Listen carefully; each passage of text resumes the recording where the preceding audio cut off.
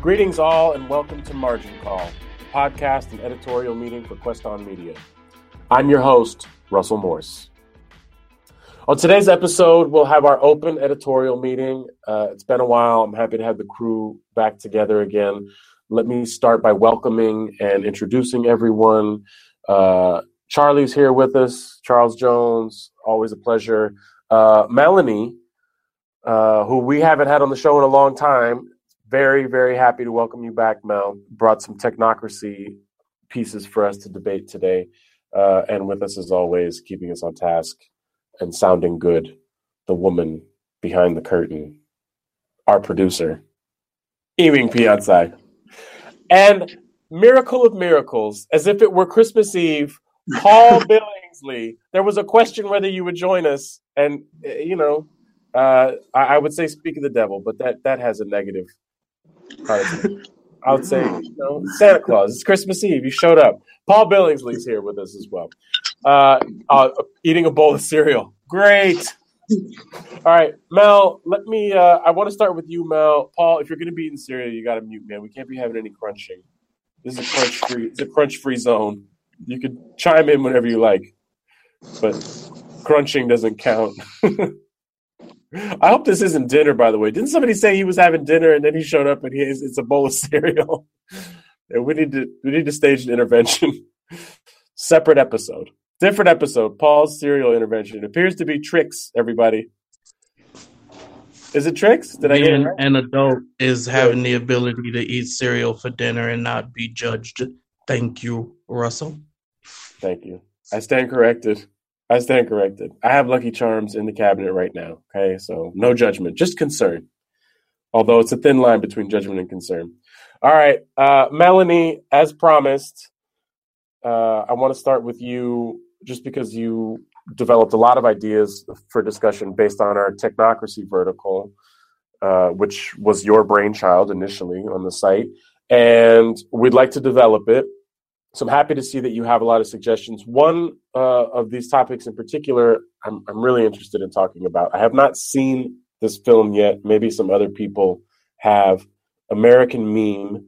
It's on Netflix right now. I've seen promotional materials for it. It looks fascinating, right? It's a subject that needs to be unpacked about where this culture, where selfie culture came from, where social media obsession, what the inception was. It wasn't just the technology that enabled everyone to be a celebrity.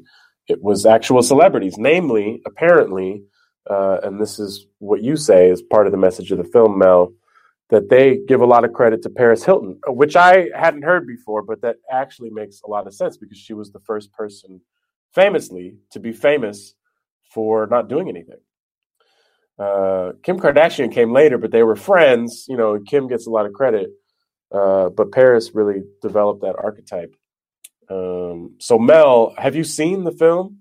I actually just watched it right before getting on the call, and it starts out with Paris Hilton talking about how lonely she is. Is she okay? Well, I haven't seen her in a long time. Sometimes when you don't see people for a while, like a famous person like that, it's not good. Like I remember Anna Nicole Smith disappeared for 20 years. And I was like, whatever happened to Anna Nicole Smith? And then she showed up and she was just in the middle of a full-on meltdown. And soon after that, she died. Well, it's how's Paris these days? It's nothing like that. She's more popular than ever. She's got 50 million followers on multiple platforms all over the world. And she's continuing to do her thing, but she was very sober in her interviews about what it was like to have become famous for being a party girl. And she kind of complains a little bit about the fact that she hasn't grown up and she still feels like she's 21 years old. And she's sort of like the reverse. When she sees all her friends having babies and getting married, she feels envy for their lives. And meanwhile, there's all these other people who follow her who wish they had her life. It's a very superficial kind of existence. Her biggest tragedy was her sex tape that came out, and she kind of cried during that interview. And she's still crying about the sex tape? Yeah, I guess it really hurt her feelings, and I mean, I guess that's a very let me correct myself. It's a very it's like a insensitive way to Monica Lewinsky characterize it. moment. Yeah, Yeah. that's her Monica Lewinsky moment. That really I fucked guess her I up. thought my memory at the time was that there was a fair amount of ownership around it, where right or am I remembering that wrong? Paul's nodding his head. You're I thinking about Kim Kardashian, I believe. Well, yeah, I'm aware of the fact that there's more than one celebrity sex tape No, but Kim from that era. Kardashian threw a release party for her DVD, and I don't think Paris Hilton did. It's true. Yeah, It's a very... the first episode of the Kardashians is about Kim's mom talking about it and using it as sort of the foundation for the entire series. Shit Not worked. that I watched that show, but that's like why they even became famous in the first place, because of these sex tapes. Well, that's why Kim became famous, was because of that. Yeah. Well, No, she was her partner. She was her partner. Well, they That's knew why each she other, became but famous. she wasn't a public figure until the show came she out. was Paris. Yeah, She was in her I don't know. crew. They rode together. They went places together. They went out together. Yeah. They're the same group, though, as, remember Tommy Hilfiger's kids? Goldie Hawn's kid, Quincy Jones' kids. They all went to school in Beverly Hills or whatever. They're that same vibe lane group. Yeah, no, I knew they were in the same crew. I knew Well, Kim Kardashian and Paris Hilton. Kim was actually Paris's assistant at one point, or at least that's how she talks about her in this documentary. Which No, yes, I think, very true. But her daddy was OJ Lawyer. Yeah, right. She wasn't being her assistant for the money, let's say. Right? She didn't need employment. She wanted to be a friend. She wanted a reason to be around Paris. Right. So she talks about, and I don't want to linger on this point too much, but it sounds like that is the real emotional turning point for her, is the sex tape. Is her characterization is that part of a larger picture where her life didn't belong to her anymore, even those intimate moments didn't belong to her? Or was it just reliving the experience of that? I mean, it was leaked, right? This was not even like a fake leak. It was a real leak. Yeah, she said she felt really violated and she felt like she was raped. So there's that, and then they actually feature a bunch of other social media stars, like the Slut Whisperer. I'm not familiar with the Slut Whisperer. It's this guy. Yeah, we need to get on. Yeah, he's already losing followers, actually. So the Slut Whisperer is a man. He's a man, and he goes to parties and he takes photos of girls throwing champagne all over their tits and asses. It's a living. And he's quite self-loathing in this documentary. How many followers does he have? Oh, he was, in the millions at one point, and now he's just photos of champagne on body parts? Videos, photos, Vines. Speaking of Vines, they had this woman, Brittany Furlan, and she was really famous for the biggest Vine star when Vine was still. I loved Vine, actually. I have a lot of skepticism about a lot of apps and social media in general, but Vine was a great format for comedy. It was wonderful. Yeah, and so then she's another one where she became really famous, and it was for a few minutes. Then she tries to audition for real parts in movies and, TV shows in Hollywood, and nobody will take her seriously because they're like, oh, you're that Vine girl. And then they but Wilmer Valderrama was doing Vines, Vine was Wilmer Valderrama started on TV, and so there's a difference of when you become a meme online, and then in the real world they don't take you seriously. So that, at least that was the message of this documentary. Right. Well, what about Bad Baby? She started off as a meme, and now no one takes her serious. She was nominated for female rapper of the year. Yeah, so and that's a joke. Female rapper of the year is a joke. They must be just giving that shit out nowadays. I just think it's about attitude, because this girl, they also do in this Netflix documentary, they do the whole history of each of these online stars and how depressed and suicidal they were when they were growing up. So this girl, she used to be a cutter, and it just, they create this entire So there's part of the story. film, and this is something I've been really interested in for a long time. Part of the film is like a "Where Are They Now" thing about people who were, viral stars. Yeah. I'm asking, is that correct? Oh, no, I don't think that's really Okay. what it's about. Because I'm not trying to send our conversation in a different direction, but that's a good movie. That's a good documentary. Where are all these internet famous people now? It's like when they make movies about lottery winners or like child stars. Everybody's. They used to be on VH1. Remember? King Batch, who first got his start on Vine and Instagram, is on TV shows and movies. There's another guy who started out, I forget his name, but he started out making silly little Vines and Instagram videos. Oh, he on Wildin' Out now. I think. Well, but that's different. I think the game might be a little less fair to women in terms of taking them seriously and allowing them entrance into real Hollywood. I don't know. I don't know if it's. You know what? I take the whole thing of taking people seriously. It doesn't require you to be taken seriously for you to get $300,000 in promotion from Adidas for making an Instagram post about wearing their shoes. So I think the world is changing. You feel me? So now it's like, oh, well, we started it and I didn't get as rich as my partner got. And so now I'm mad. But well, that's different though. If people can secure a spot as a brand ambassador or something if they have enough followers, nobody has to take you seriously. But Melanie's trying to say some of these people who were performers, who were on Vine, who actually were comedians, wouldn't be taken seriously when they try to make the transition to Hollywood to get roles or whatever. Although I guess, but that's what I'm saying. Now you are. Now, if you have a YouTube page, if you have all these things, now that gets you on Saturday Night Live or whatever. Now that Vine has come and gone, memes are a thing.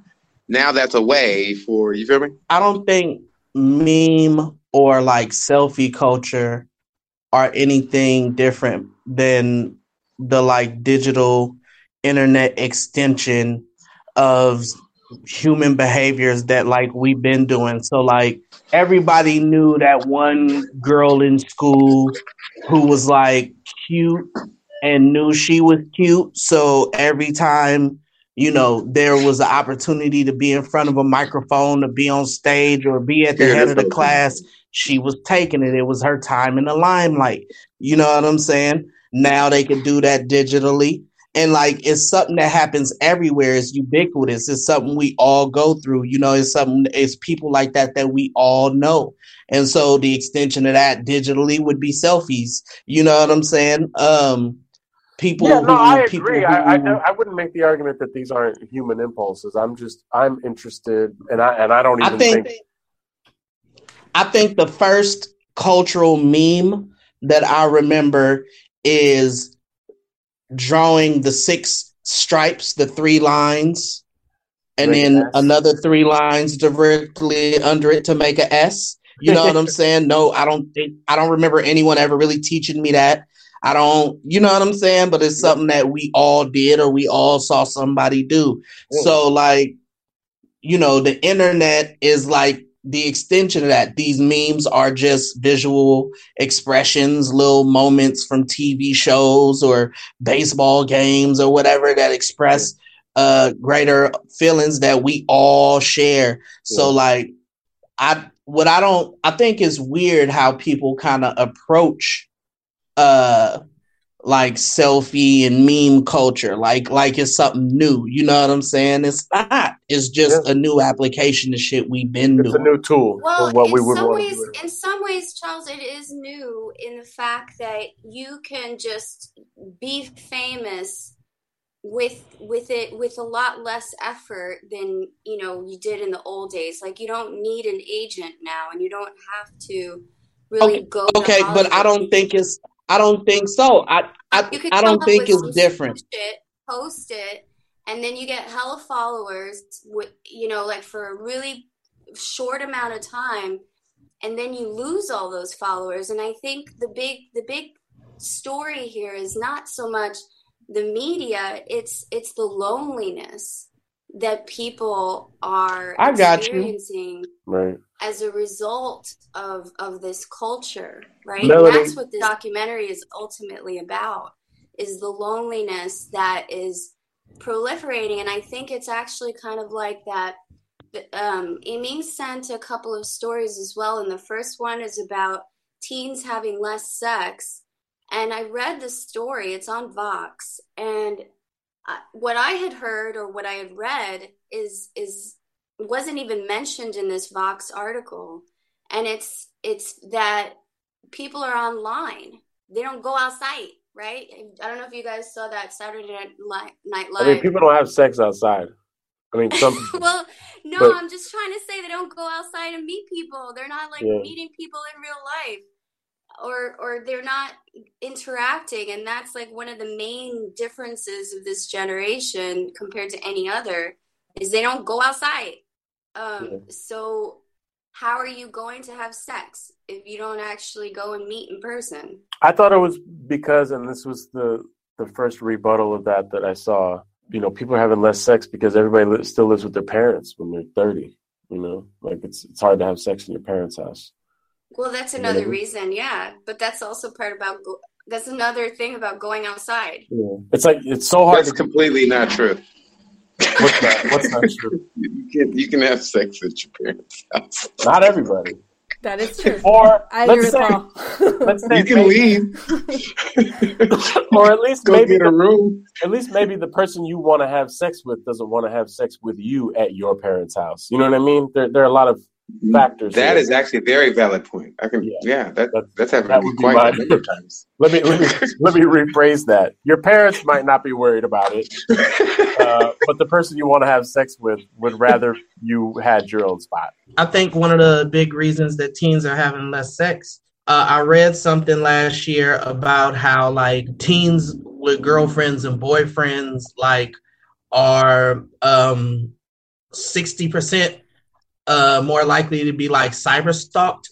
So they was talking about how like usually teens in relationships share upwards of like 300 text messages in a day, and they constantly letting each other know where they at. And there's this ability to stay in contact with people, puts folks on leashes. And so like, I know when I was a teenager, it's harder to cheat, so that's why people are having less sex. I was having sex with multiple. It wasn't even about cheating. I wasn't necessarily in very many relationships. I was just having sex with a lot of different people as a teenager. And so, and that's it's harder now because impossible to do that when you're spending all your time FaceTiming one person.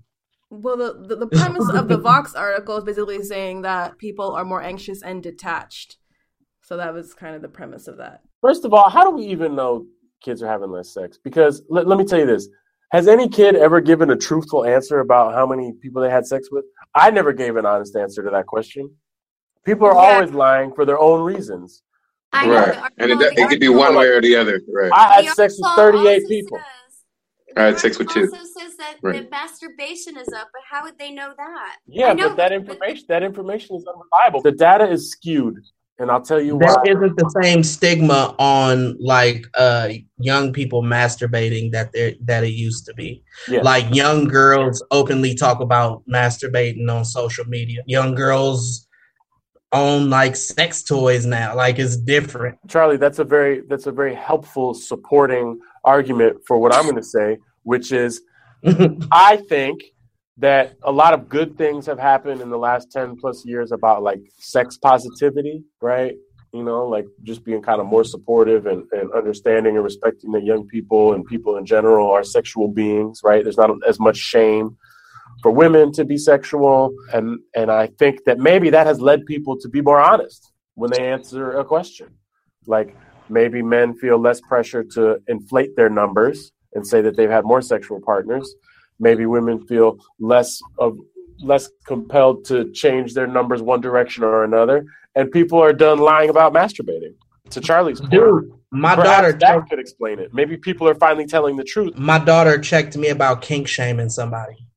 What kind of kink shaming? Oh, like Like, the sexual stuff they were into. You said it was weird. yeah, Okay. yeah. Yeah. I don't get it. Yeah, that's true, right? If people weren't shaming you for it, is it kinky? Food for Isn't that thought. the point of being kinky? It's like that's the Well, thing. in this new body, gender, sex positive world that these young people are trying to create, you know what I'm saying? Open dialogue and honesty is the way that they go about that. I was a teenager in the 90s, so it's a completely different, like, it's We weird thought for we were me. going to get AIDS and die if we had sex, basically, is what I remember from that.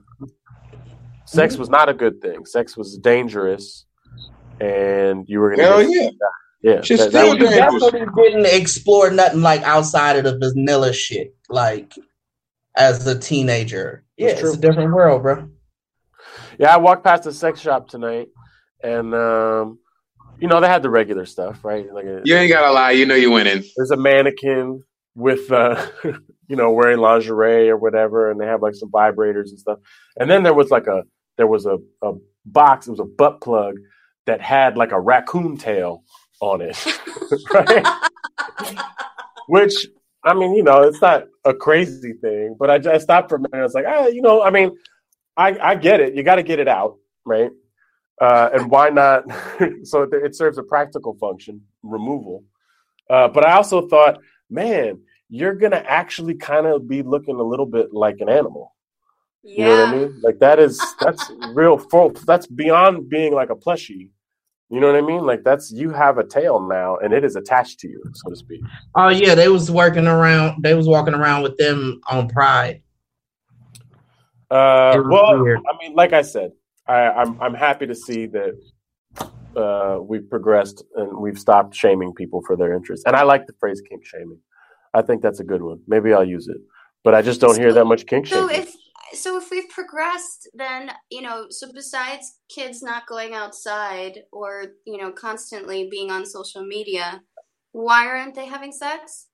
I understand the Vox article had a few theories, but as a 90s teen, we was categorized as like hypersexual, you know what I'm saying? And these kids are our kids, like from the ages of whatever teen up until now. I got a 22-year-old daughter, you know what I'm saying? So they seen us, they seen our lives. They kind of, in some cases, grew up with some of us, you know what I'm saying? So, like, you learn from your parents' mistakes. It's why you don't see many crackheads walking around. It's because those were our parents. Well, so I actually just read a book about celibacy, Yep. and this book was published this year, I think in August. And the woman that wrote it said that she became celibate because she just wanted to clean up her life. But then she found out through a lot of different statistics that the next generation has been choosing celibacy more for, the all kinds of reasons, whether it's disease or just trying to not get in as many messy emotional situations as maybe their parents did. So I thought that was kind of interesting that it's becoming celibacy is actually like another kink, another choice that people are making.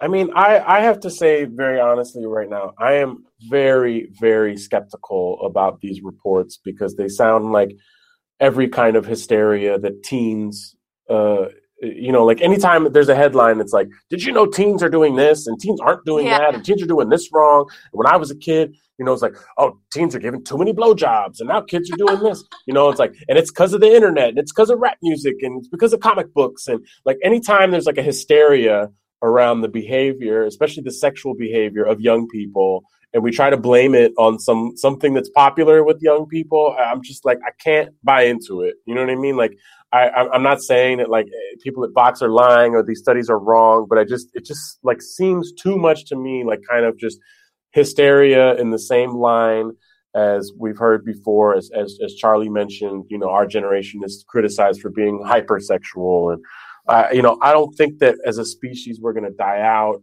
I'm not worried. I feel like young people will figure it out. And I don't want to be part of the chorus that is like, if these kids would just put down their phones and start having sex, everything would be okay. Not that that's the chorus, but you know what I mean? Like, what do we want from them? Like, just let young people be young. Like, I don't care. Do you? You know what I mean? Like, you want to masturbate, you want to go on social media, you want to have sex, you want to have less sex.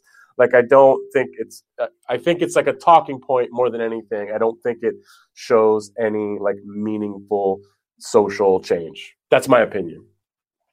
And no, definitely. Yeah. I always feel like that though. With every like poll, you're like, who did they ask? And is that person like pulling your chain and like, oh yeah, I did that, knowing they didn't do that? But I think why I was interested was because I had seen data on how trends have changed significantly since smartphones were developed 10 years ago. Like since everybody got one in their hand, all kinds of stats have changed on the way young people are just living in the world. And I'm not concerned like old lady, like, what are these kids doing today? I'm just more interested in how are they seeing the world, and how do they want to shape it? And I guess going back to this documentary on Netflix, Paris is she's making a digitized version of herself so that people can just come and hang out with her in virtual reality. Nice. And this is shit that I think about all the time. So I'm really fascinated by it also because of climate change. I always put these things together of, if people are sitting in their boxes and their lives are all lived online, maybe it's preparation for the fact that our physical environment may soon just be water. And I dig it. I actually feel that there is a connection between these two things, but it's a little darker than your connection, which is like, it's like, like birth rates are down, like people stop having sex, but it's like, yeah, but is that like, isn't the problem that there's too many people? Isn't like the real issue with climate change doesn't really have to do with like carbon emissions or, that we eat too much beef or whatever. It's like really just, there's just like too many people, So not that we need to start planning to have less people or have like a one child policy or something, but maybe this is like a biological imperative that like, in order to save the species, because we can't live on any other planet, it's the only planet we have. A lot of times when we talk about environmentalism or we talk about human impact on the globe, we say like, oh man, like we're destroying the earth, we're destroying the mother earth, and I think, Earth's going to be fine, right? Like Earth was here long before us. It's going to be here long after us. Earth But will we're be actually fine. doing, hold on. What we're actually doing is making Earth uninhabitable for us. And a lot of times there's like some human arrogance wrapped up in environmentalism that overlooks the fact that like the most important thing is that like we keep the planet as a place where we can all live. And I think, in some ways the tide has turned, and that is what people are concerned about when they talk about climate change. But like what's actually damaging the planet now is not like, meteors hitting it or anything. It's us. Our species has become so successful that we're just like running out of resources to mine. And and I think that there's a direct relationship, and I think this is borne out by data, and this is not just a theory that I'm pulling out of the sky, between the amount of people who are on Earth and the damage that we're doing to it. That's all. And maybe if people are having less sex and people have less babies, I don't know. I'm not saying that's what we should do, but I mean, the hysteria surrounding this observation or speculation that young people aren't having sex anymore is like, well, maybe they feel like, maybe there's a biological imperative there. It's a thought. That's all. But I agree. Maybe sometimes you shouldn't always be able to get a mango. Okay. Mel, I want to, we're getting towards the end of our time, but you introduced me to a phrase, something I've never heard of before, called dataism. I hope I'm saying it right. That's how I pronounce it. Dadaism? Yeah, I mean, it reminds me of Dadaism, which is, of course, unrelated, but, I'm sure there could be some. Wait, data like DATA? Yeah, I mean, Melanie can explain it. I don't know anything about it, but from what I understand, and these are your words, Melanie, it's a religion that celebrates the growing importance of big data, which is, I mean, I'm more worried about that than whether kids have sex or not, to be honest, because I think they'll be able to figure it out. But if we start worshiping data, we already worship data. Are you kidding me? We're worshiping data right now. Google loves us. We're in a Google Hangout. This is data, bro. That's all. That's what everything is. Everything's being broken down into zeros and ones as we speak. Our entire lives are being categorized, and it's easier and easier to advertise to us. So there's this philosopher. He's a futurist. He's Israeli, and he wrote a book about this in 2016. Oh, I know this guy. Is this the guy that wrote *Sapiens*? Is it the same guy? His last name is Harari. Yuval Harari. Yeah, I know this guy. He's written a few books. Very smart guy. Yeah, he's cool. I like this guy. Yeah, he's cool. The first book was *Sapiens*. It was just a short history of human beings on this planet, and then he moved into technology. *Sapiens* is the one that I read, and the other ones I haven't read, but he has a lot of great theories, which I'm sure you're going to expand on, about how data affects our decision-making and our identities. He's very smart, very cool guy, but go ahead. Well, so he gave a TED Talk recently about just this idea of dataism is what Silicon Valley is built on, and it's what Charles was talking about. Is there's this very tiny 1% that's basically making all of the decisions for the rest of us, and we're getting further and further into this more technological type of reality. His talk, the TED Talk, is just how fascism is directly correlated with all of these social media platforms. So the new president, which I think you guys already talked about a few podcasts ago, but the new president that was elected in Brazil, Bolsonaro, he infiltrated social media just like the Trump organization, and so fascism and social media and data are all sort of interlinked. The more you read about it, the more it makes sense, because media is the direct, connection to the people's minds. And so you control the media, and you control everything. You control the government, you control the corporation. Yeah, but wasn't that true when it was just newspapers? Yes, exactly. Because I think that that phrase I was trying to quote, and I can't remember who said it, but it was basically a fascist that said that. Okay, and this is the other thing too. But he definitely controlled the media.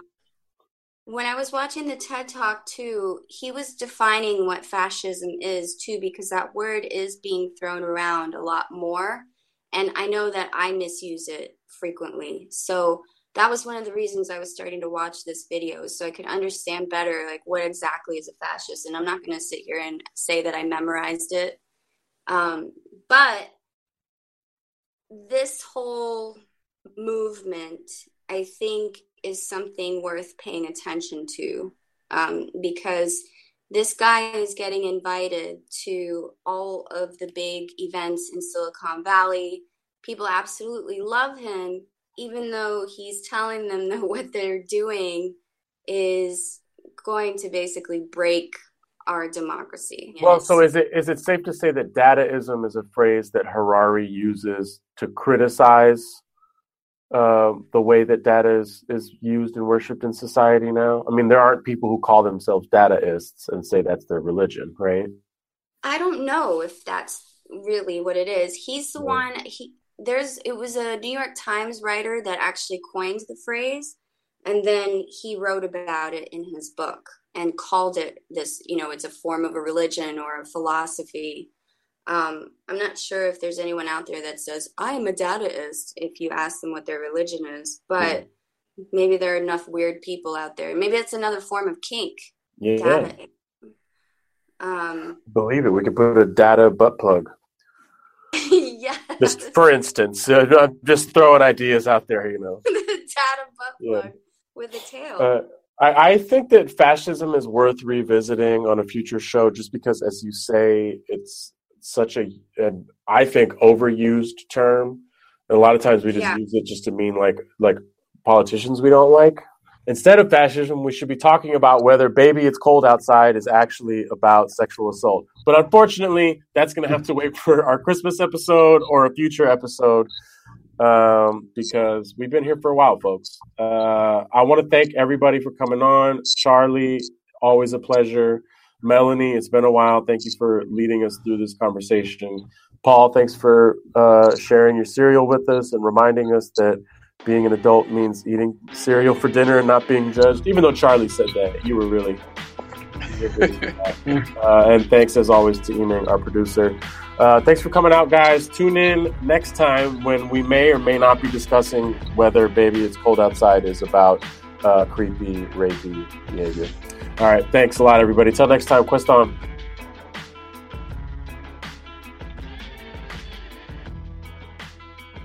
This episode of Quest on Media's Margin Call was produced in Richmond, California.